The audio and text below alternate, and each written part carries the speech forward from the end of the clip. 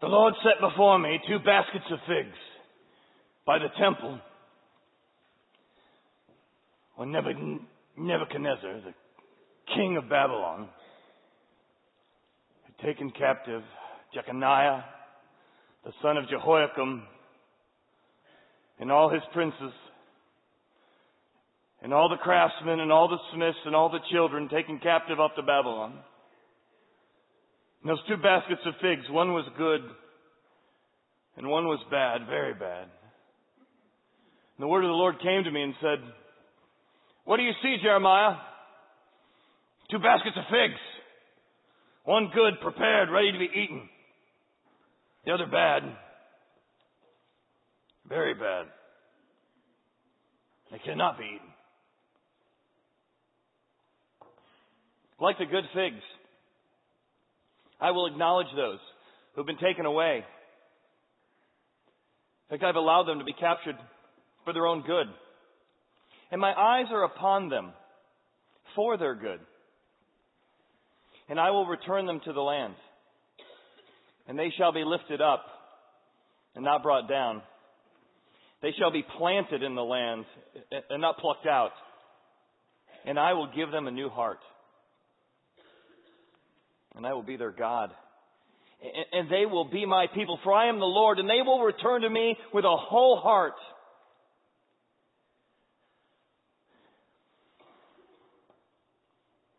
As for the bad figs, the figs that cannot be eaten,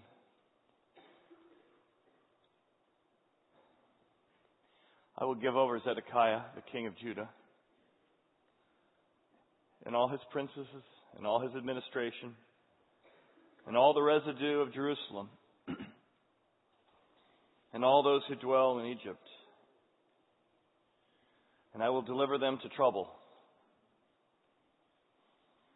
to reproach, to harm, even to the curse. And I will drive them out with the sword, with famine, and even with pestilence. And my people shall be consumed from the land that I gave to their fathers and to their forefathers.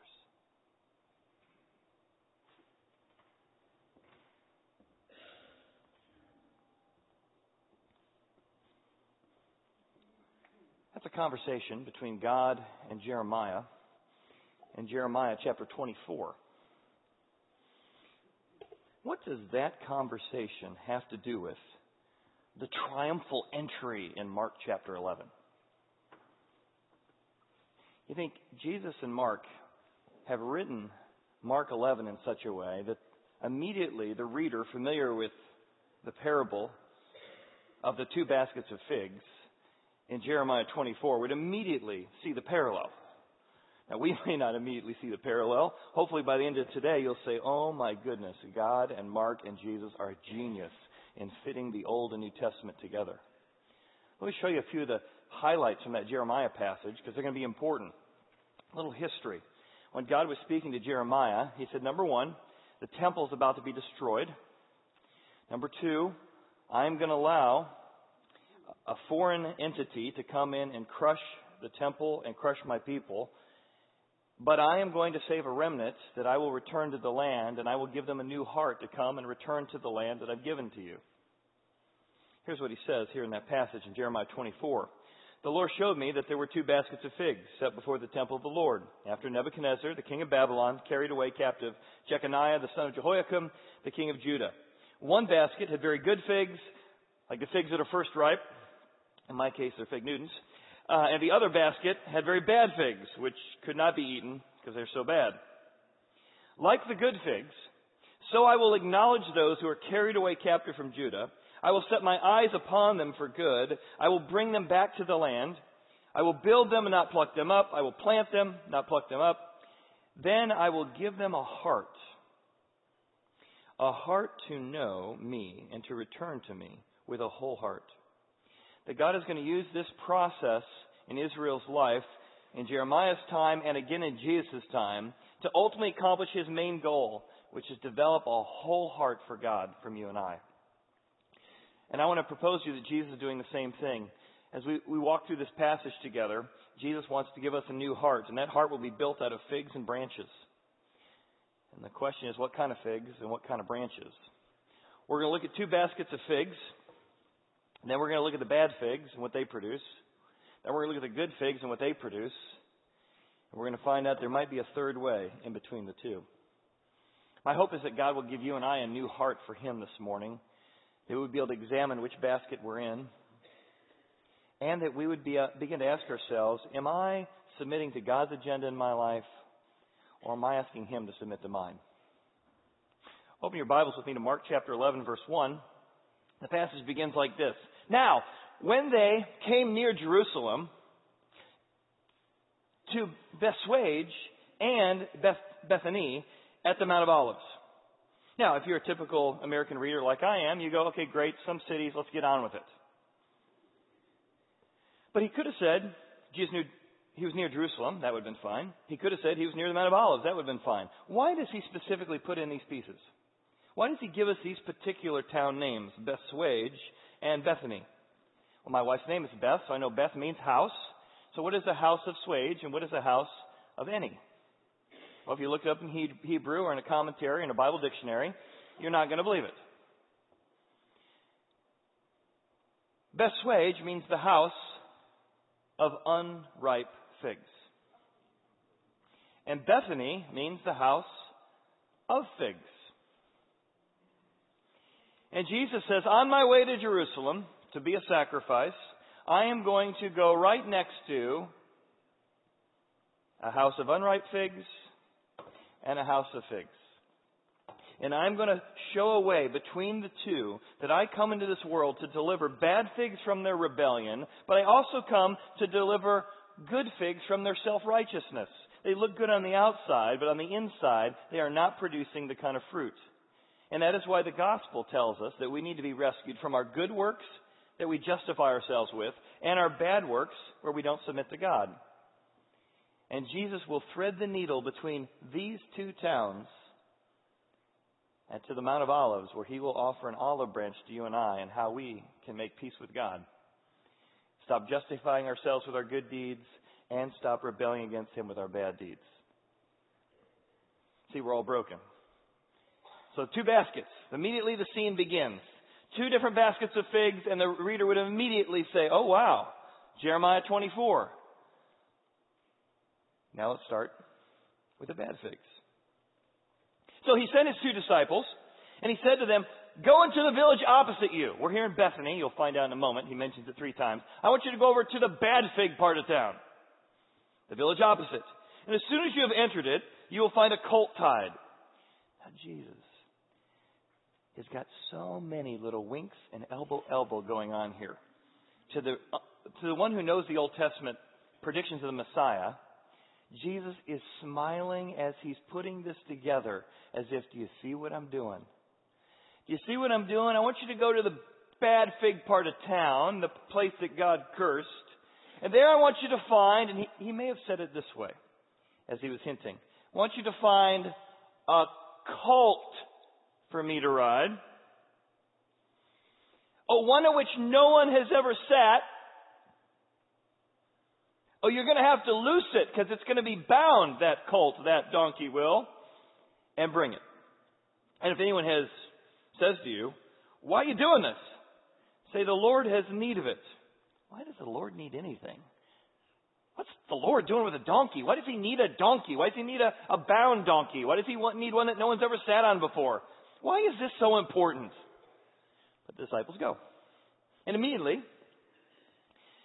He will send it here. They went their way. They found the colt, tied, bound by the door outside the street, and they had to loose it. But some of those who stood there said to them, why are you doing this? What are you doing loosening the colt? And they spoke to them just as Jesus had commanded, and they let them go. So here's Jesus who says, I'm a different kind of king. I'm a different kind of Messiah. I've got a different kind of message than you might think or that you might expect. is the very thing that God promised in the Old Testament. I'd be a different kind of Messiah than what you expect. I'm the kind of Messiah that goes to the bad figs to get my donkey. I'm the kind of one that goes to the place of the curse because I'm going to take the curse for you. I come 2 bad figs and 4 bad figs. More than that, I come to take the curse, the harm, the reproach that comes upon the bad figs that Jeremiah talked about. Let me show you the passage, and then we'll show you a few more. Number 1, Jesus came to take the Jeremiah 24 curse. God said, I will deliver them to trouble and to all the kingdoms of the earth for their harm. This is what we deserve. Harm, for reproach for what we've done. The byword, a taunt, and a curse. In all the places I will drive them.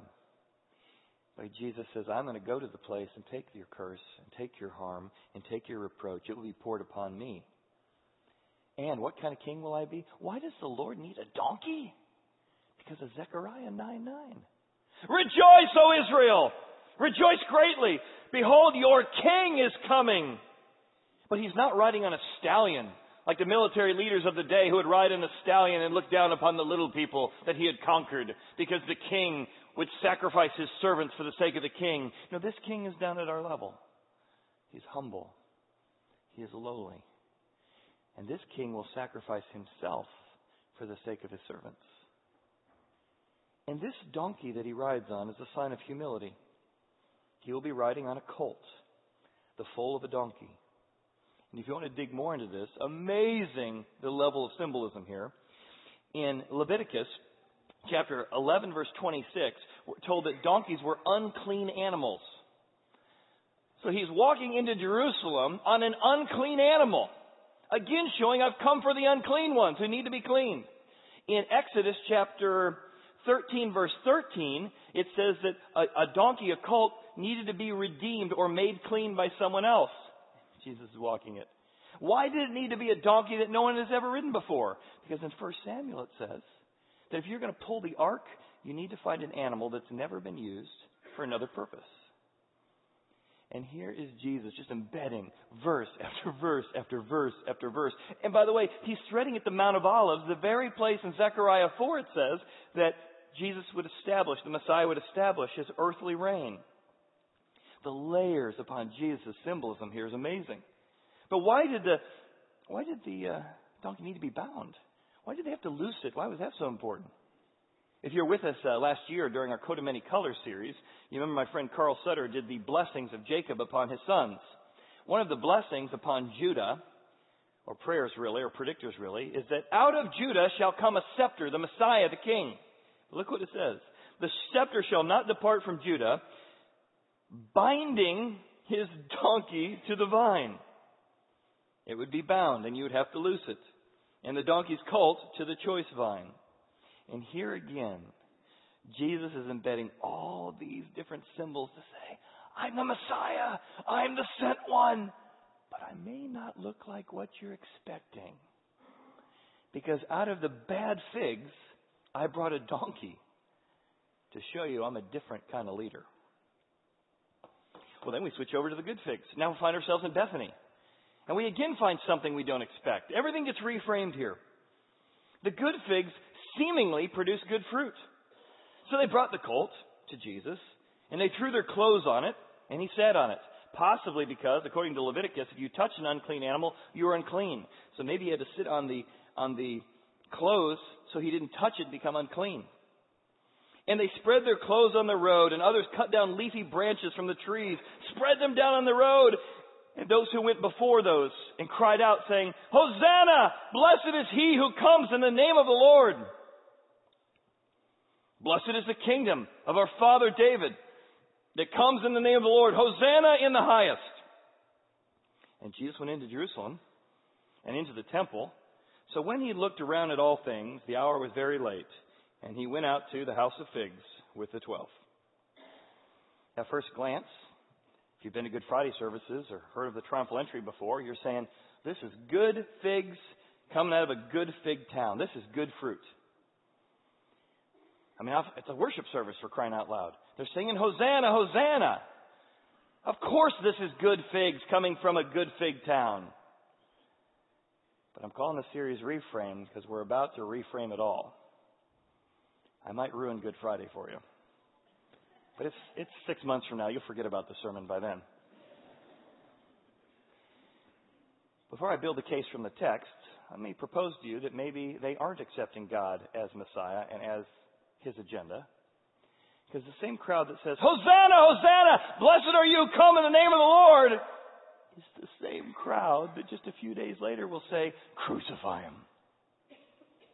Well, sure, the Sadducees were stirring Him up, but how do you get from Hosanna to crucify Him? Unless there's something else going on here in the text. Unless this isn't maybe a genuine acceptance of God and His agenda and His story and His plan. Let me take you back to 160 BC. The man's name is Judas Maccabeus, otherwise known as the Hammer. The Greek kingdom under Alexander the Great had been split, and the Seleucids have taken over Jerusalem. And they are a horrific, terrible oppressor. They have taken over Jerusalem, they've taken over the temple, and they are making life horrible for those still living, the Jews still living in Jerusalem.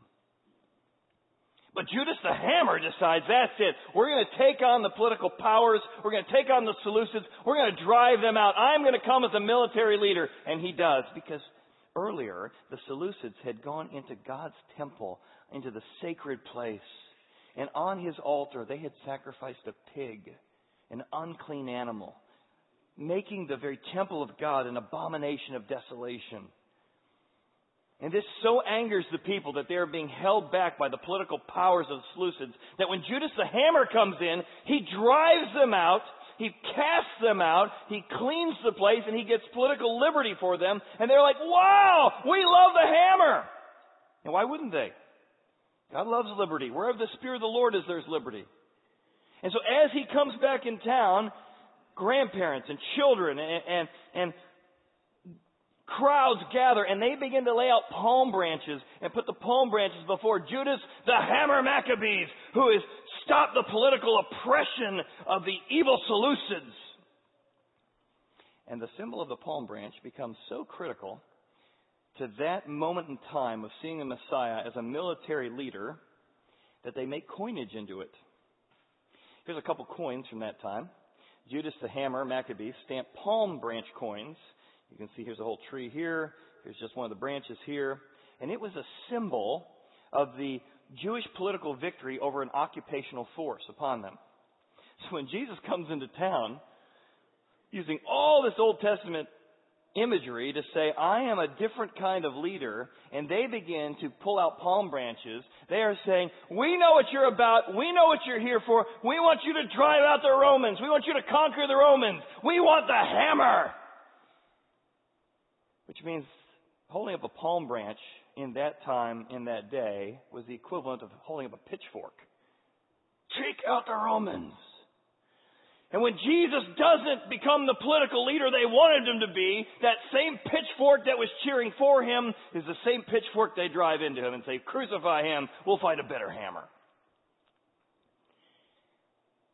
And the conviction for me is that I am that crowd. I love God as long as He promotes my agenda. But how quickly I get angry and turn on Him when He doesn't support my agenda.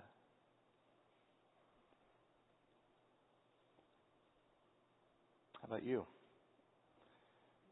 Do you love God when He brings the circumstances you want, develops the relationships you want, gives you the opportunities you want? Do you love God? Hosanna, blessed are you. And then the minute He does something different, He calls you to forgive instead of bring vengeance. He calls you to say, don't complain, rather than to reinforce your self-pity. He calls you to generosity. He calls you to humility rather than pride. When God calls you to do something uncomfortable, do you get angry at Him? Do you get mad at Him? You see, the good figs are not producing good fruit, and I want to build the case that in the text they tell us that what was happening in this Hosanna was not what God wanted. It's not what He hoped for, and they were not submitting to His plan. Which is why Mark purposely puts right next to this story the next one. Now the next day, when they had come out of the house of good figs, Jesus was hungry. And seeing from afar a fig tree having leaves, oh, it looks good. Look at that fig tree. It's beautiful. Green leaves, I'm getting hungry just thinking about it. I'm going to come over here to the fig tree. It looks good on the outside. I can't wait to taste of what's on it. So Jesus came to the fig tree, representing Israel, representing the good figs, and he was hoping he would find something on it, something good to eat, love, joy, peace, self-control, the fruit of God's Spirit. When he came to it, he didn't find something. He found nothing but leaves. External, ritualistic, religiosity, but no real fruit. For it was not the season for figs. In response, Jesus said to it, "Let no one eat fruit from you ever again." And the disciples heard it. Now, why does Mark put the story here? Except to show that just as Israel, saying Hosanna, Hosanna, looked good, but it was not producing the right fruit, so too, the actual fig tree was looking good, but not producing the right fruit. Now, keep in mind that here's the parallel now between Jeremiah and Jesus. And Jeremiah says, the religiosity of our people has gotten to a place that God's nauseated by it, by all of our externals and not internals. And he's going to let Nebuchadnezzar come and destroy the temple, but he's going to keep a remnant. And Jesus is saying the same thing. Remember the two figs? The Romans are going to come, and they're going to crush us, and they're going to destroy our temple, because God is so nauseated by the external religion that we have that does not produce the fruit of God. And the temple will be destroyed, but God will hold a remnant, and he will bring them back to the land. So, no, God's still with you, but we're going to go through some very hard times. And then, it's like Jesus whispering, I am not the ruler you expect. I'm not the Messiah you expected. I don't have the agenda you thought. And then Mark launches into what's called a sandwich structure. So it's almost like having an Oreo cookie in the middle of your passage of Mark. I'll show you what it looks like here visually. Jesus brings judgment on the fig tree in Mark 11, 12 to 14. Then he finishes the judgment on the fig tree back in verses 20 to 26. But right in the middle, he puts in some Oreo filling, just again to let you know that this parable is about his judgment against the religious system. The religious system that was not producing the fruit of God, it was producing self-righteousness. Because right in the middle of the cursing of the fig tree, he runs over to the temple, the way Mark writes it, and he cleanses the temple of its greed, of its injustice, and specifically of the way in which they're treating the unconvinced, the Gentiles at the time.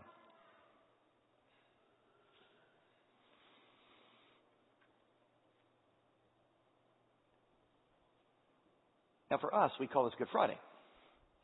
But that's sort of a Christian name for this. That's not what the Jews would have called it at all. In fact, what's amazing is, if Jesus hasn't given you enough hints as to what he's trying to do and what he's really about, Jesus is coming in on the donkey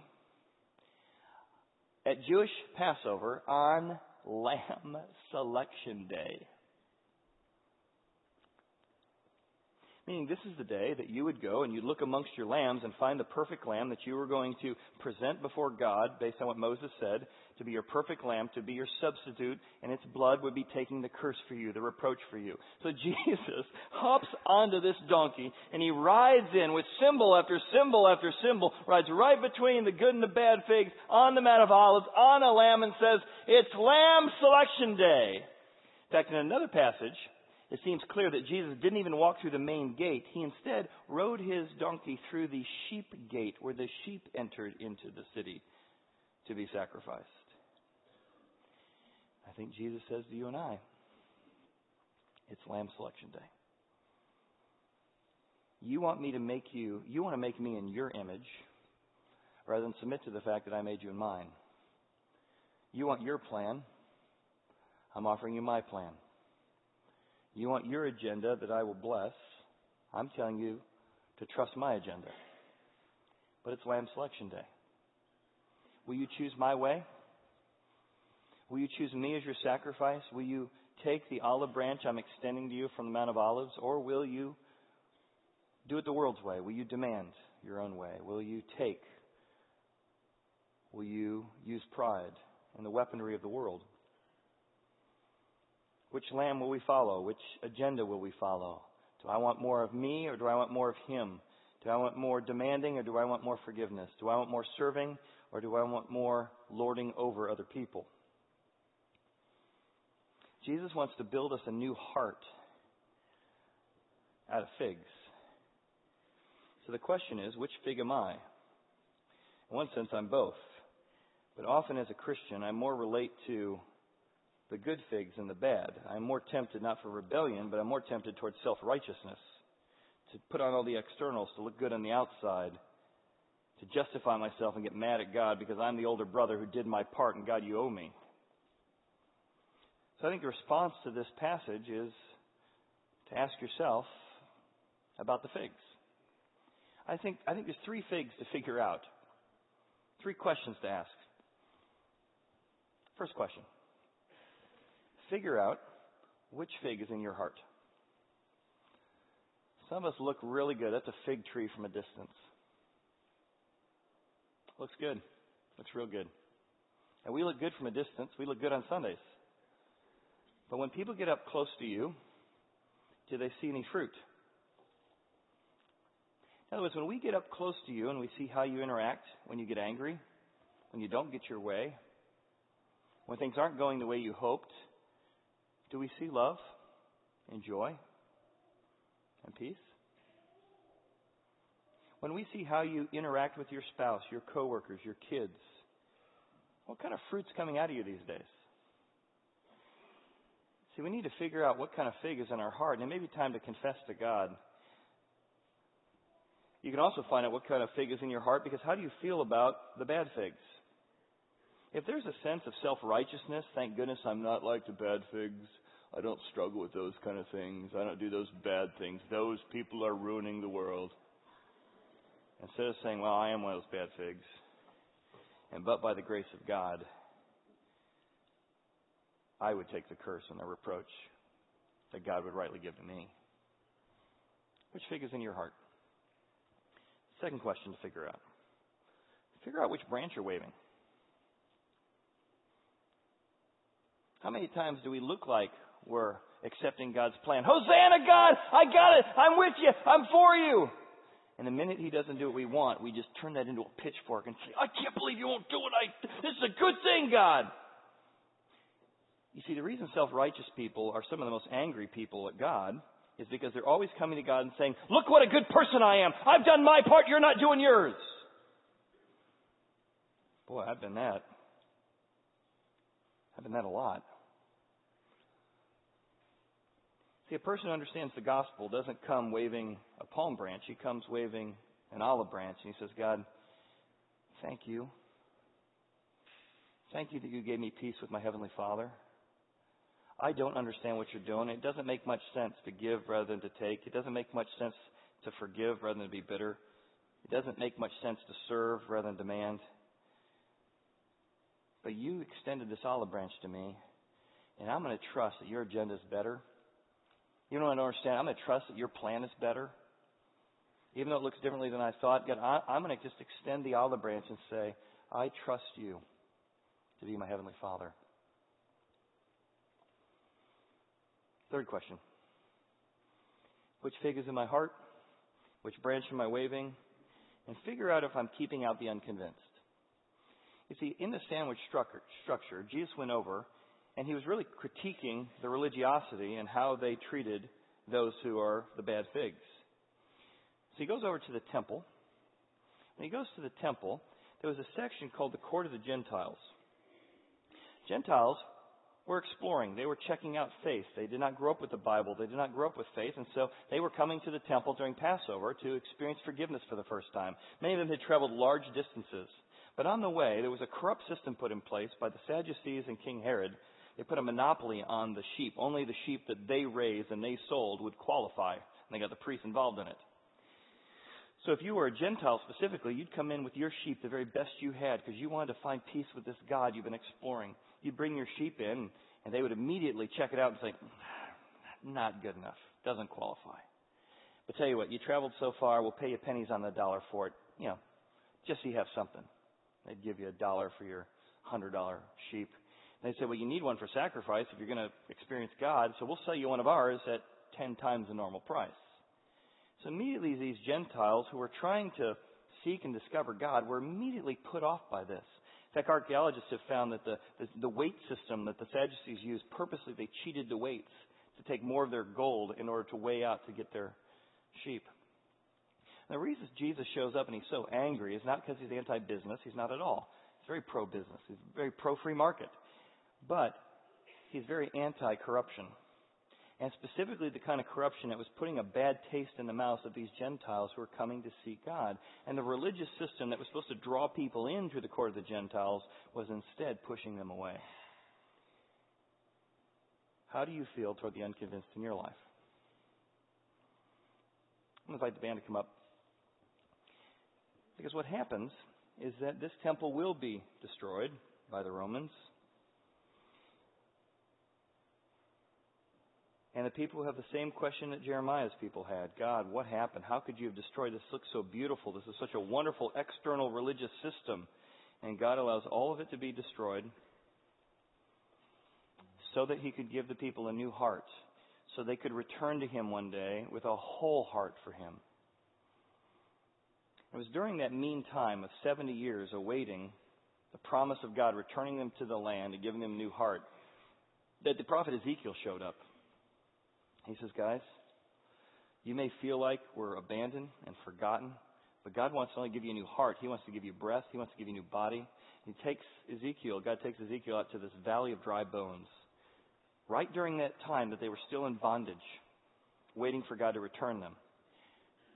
And he says, if you will ask God to breathe life into your heart, it will deliver you from self-indulgence and from self-righteousness, from rebellion and from religion. In the words of Ezekiel, Lord, Son of man, can these bones live? And I answered, O Lord God, you know. Breathe your life into it. The band does this next song. Maybe you want to ask God to give you a new heart, to breathe life into you, that you would trust his agenda and stop demanding that he support your own. Let's listen together. Father, we come before you this morning, and we want that to be true. We want you to be the one that really matters. I just confess far too often I've replaced you with some idol in my life, usually a good thing. It's my marriage. It's being a dad. It's my status. It's my reputation. It's how well I perform. Something matters to me more than you. Father, we know that doesn't produce your fruit. So we confess our idolatry. Father, we ask that you will give us a new heart. A heart filled with your Spirit. That the real triumphal entry will happen as we leave here today, as people see your Spirit in us, riding lowly on a donkey, humbly serving those around us. God, we ask as we go out today that people will see your Spirit in us, and that you will draw people, bad figs and good figs, will be drawn to the gospel, the good news that you have come for us. For you are the God that really matters. We ask these things in Jesus' name. Amen. Amen. Well, thanks for being here today as we begin our Reframe series. If you came prepared to give, some offering boxes on the way out. If you're new to the church, we'd love to put a name with a face. Third door on your left is the hearth room. We'd love to say hi. If not, we'll see you next week for Mark chapter 12. Thanks again.